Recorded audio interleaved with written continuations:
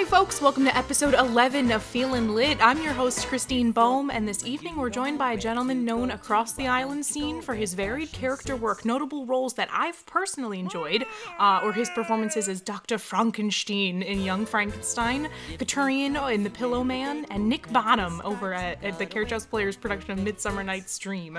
But that only scratches the surface to the work that this guy can do on the stage. It's my pleasure to introduce Nick Massone. Hi, Nick! Hey, how are you? Doing good. Thanks for hanging out for a bit today. Thanks for having me. I'm excited. Should we jump right in? Hell yeah, let's do it. Right on.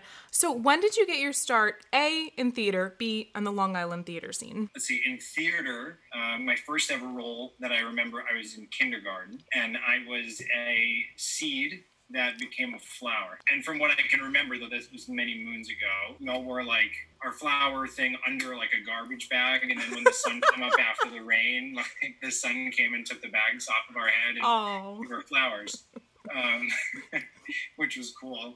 And in terms of like Long Island, something that I don't think a lot of people actually know is that first thing I ever did on the island was in 2009 out with Hampton Theater Company. I did their production of 6 Degrees of Separation. Oh, no, I didn't know that. Yeah. And did a couple shows out there. I did that, and then in 2011, I did My Three Angels. So just celebrated your 11th anniversary now doing Long Island Theater. Congratulations. Thank you. Yeah. With a brief hiatus of regional and touring, and then came back to it, I guess, officially in 2014 when I did my first production at CAP, and then it's been, away we go from there. So on the island specifically, have there been any particularly memorable roles that you've were able to tackle? I mean, you just named 3 that were, they're indescribable. And what's actually been really nice is how many people have brought up The Pillow Man or Pillow Person. Pillow Book, I think is what Mark Cahill said. Which I thought was hilarious. That was... by far probably one of my favorite things that I've ever done. And, I bring it up to Evan all the time in wanting to do it again because, 6 performances of that is just like never enough. But that everything about it was incredible. Even in your production of Midsummer's playing Bottom, my evolution in high school, I was Puck. In college, I was Lysander, and now being older with a little bit more traveled acting and whatnot under me to get to play Bottom, and you kind of let me have fun and some loose reins on it was awesome. So what's the next role in Midsummer that you're going to tackle? What's after this? Oh man, probably be like one of the old men, or maybe Oberon. Yeah, I could see that. Although it'd be fun to see as Aegeus, that old fool Aegeus. I've got years on that one. That's true. Hopefully, I still got a couple of years of Bottom, which will be Definitely. Good. I would say so. Because that was a blast. Hands down a blast. Oh, that's awesome. That's great to hear. I mean, any of the summer Shakespeare shows are just like a fun production. You were also in Tempest the following summer, right? Yes, which scared the ever-loving bejesus out of me. Why was that? Prospero is just such a... Prospero's the role that's up there with like a Hamlet or the Scotsman or something like that, who you look at who's played it professionally in the past. They even did the movie where Helen Mirren played the role as well, and Julie Taymor. And these are some like seriously seasoned actors. And Prospero goes through like a whirlwind of emotions in front of everybody. And at the end really like lays his heart and soul out there in a way, and brings it all back together. And it was a lot different, obviously, than what we were kind of talking about going into that summer. And the thing, I don't remember exactly what the email from Jordan when he offered it to me, but it said something along the lines, I know we were talking about something different, but, we really believe that you could do this. I was shit-ass scared. But once I got my bearings, it felt really good. So as far as character development goes, what does that process look like for you? We can take a character like Prospero and talk about that. It takes some time. As you've seen from working with me, it takes a while for me to kind of like drop my book. It's my safety blanket. So even though I've always wanted to play Charlie Brown, I guess you can call me Linus. Oh. But yeah, because I just constantly go back to it. Everything everything that you need is in the text, especially with Shakespeare. So having it there to make sure that, you know, you're as word perfect as possible and really know what you're saying and just really diving in. All the emotions are there, all the feelings, the rage, the love, the happiness, everything. And I guess using that as a point of comparison to like Dr. Frankenstein in Young Frank, what does that look like if you compare it to like you were talking about iconic performers, so somebody like Gene Wilder? How do you differentiate that? You know, to both times that I did that production, I was very fortunate in a very short amount of time to do it twice. You know, it's an iconic role. And Gene Wilder's Gene Wilder, and if I could play everything that he's done, I'd love to. I've done two, that and also, you know, Willy Wonka recently in a children's production at CAP, which was so much fun. I had to throw nods in there. Like, it was like a little tip of the hat to him and just ways that I would deliver a line because, you know, not to just basically do what he did, but it had to be done pretty darn close to. Yeah, I feel like audiences will expect that, like you said. Oh, yeah. And for me, I mean, that was also a role, more so the first time and the second time, that scared the living crap out of me as well. Because, you know, I've played principal roles in shows before, musicals and whatnot. But, you know, the amount of singing, the amount of, like, range of, like, vocal work you have to do and how much he screams and, you know, how long he's on stage. And then there's also numbers where he's in the middle of dancing. I mean, because if there's one thing that I am not, is a dancer. I can move well. I can move with the best of them. It might take me a little while, but yeah, that scared the ever-loving crap out of me. So I guess in the many productions you've done across the island, who have been some notable people you've shared the stage with? The entire Pillowmen cast, who I just hold near and dear. Andrew Morano, who is the ultimate scene partner. Oh yeah. He's just so much fun, and what really sucks is that our trajectory of relationships on stage has gone from, you know, the carefree kind of fun of, like, you know, Frederick, as he would say, and Igor, to, you know, Katurian and Michael, and how heartbreaking that is, and then Prospero Caliban. Wow, just downhill. it's just really gone. It's like, it's like, shit. You know, Evan Dinellen is fantastic. Sean, fantastic. The kids, both Michael and Olivia in that production. Others, I love everything that I do with Mike Newman. He's just a joy and an absolute delight to share the stage with. And some of the folks at CAP, which is, I guess you'd call my musical home, if you will, other than the couple of things I've done at Smithtown. But, you know, like a Jared Grossman's a lot of fun to play with on stage, Cindy LaBuda, Danielle Jenkins, Zach Levy, those guys. They're a lot of fun. What makes a good scene partner for you? Openness. It's everything's just, it's a ping pong match or a tennis match. Yeah. When you're on stage, and it's keeping the energy and going back and forth and having fun. So I'd say when we did our production of Midsummers, the amount of fun that we all had on stage, it was just like criminal. It was like wrangling cats at certain points for Midsummer. I mean, a lot of people, that's a show that's been brought up a couple of times on the podcast, which has been, again, like really cool to see. But yeah, you guys, especially the mechanicals in that show, were just a bunch of goobers. And you let us have fun, you let us play, you know, and it was great. Like, and when the more everybody got comfortable and the more we all like gave in and you know, even with Brian, like towards the end when we did the play within a play and stuff that just for fun being stupid, you know, popping my eyes open while he was crying over me to try and make him laugh, or like making ridiculous noises. It was just awesome. Have there been any shows that you've seen specifically on the island that have stuck out to you as being particularly good? Yeah, I loved the production of Fun Home, which you were also a part of. To see Jackie up there in just something that is just like tailor-made, and just really get to see her shine was incredible. I loved the production of Jekyll and Hyde at CM. Yeah.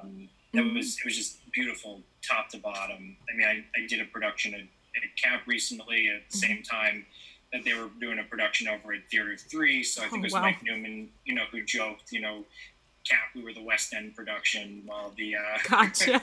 the production was going on also at Theater 3. But that one really stood out for me. Everybody, their choices. And then also a couple of years ago, I saw In the Heights at CAP, which was one of the first times I ever saw Nico do anything on stage, and that was just amazing. And lastly, the production of Menagerie Jordan directed. Glass Menagerie, yeah. I thought that was fantastic. Very, very well done. Right on. A lot of toot toots. Nick, you've dropped a lot of names. I'm trying. It's good. We're really filling time up with all the work you've seen. So I guess working as an actor, have you ever considered dabbling in direction at all? Absolutely. I've actually directed before in the past, which is also something not a lot of folks know. I've done stuff in college. I've directed professionally in Santa Fe after college.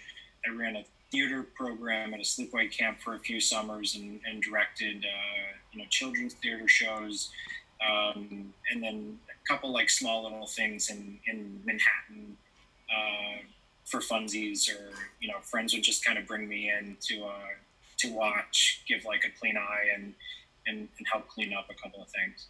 And what's something that you look for in actors as a director? Again, also openness. Yeah.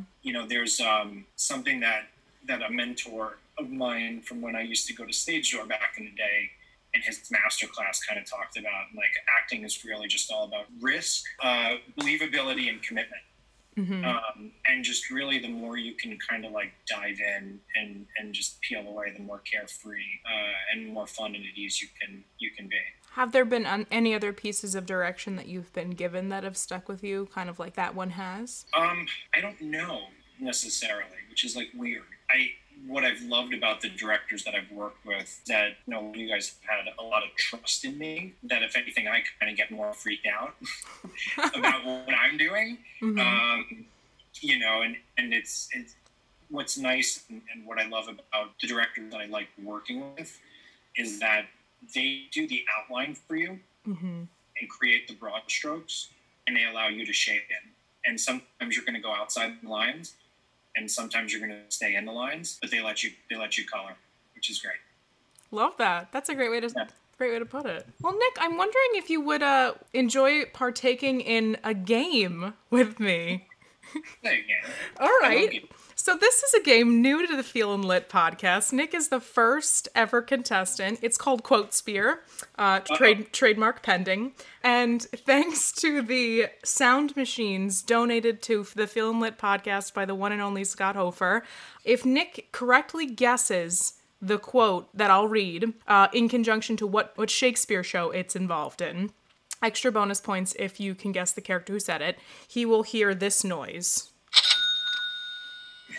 If he is incorrect, he will hear this noise. What if I just am incorrect all the time and keep hearing that noise? It'll be a boring game for you, and you won't win the prize. Damn it. There'll be 10 questions. 10 quotes. Okay. All right, let's try it. First quote. To be or not to be, that is the question. Hamlet. Hey. Good going. Second, now is the winter of our discontent. Oh, what the hell's his name? Richard. Which one? Third. Romeo, Romeo, wherefore art thou Romeo? Oh, that's a tough one. Uh-oh. That's a tough one. I'm gonna say Romeo and Juliet. Woo! Hello. All the world's a stage, and all the men and women merely players. As you like it. Well done. Thank you. Is this a dagger which I see before me, the handle toward my hand? I won't say the actual name of the show. Well done, that was a trick. Yeah, but the Scottish flag. Well done. Some are born great, some achieve greatness, and some have greatness thrust upon them. Oh, dear God. I don't know. I feel like I should know that. Uh-oh. Is that a Caesar thing? I'm sorry, the correct answer was Twelfth Night, character Malvolio. Damn it. Cowards die many times before their deaths. The valiant never taste of death but once. You were so close the last time. I was. Your last answer. Caesar? Yes! Okay, here's one I hope you get. Full fathom 5 thy father lies, of his bones are coral made. Those are pearls that were his eyes, nothing of him that doth fade, but doth suffer a sea change into something rich and strange. Oh my god, I should know that. It's probably like The Tempest and I don't even know.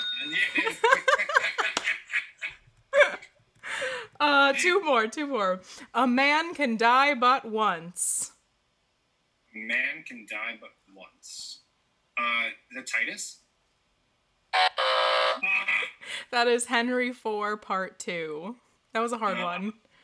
I did the histories very briefly in college, like a class, or it was more like literature based, and for actors we hated it because we had to like analyze the text, but like not the way we want to. The final quote.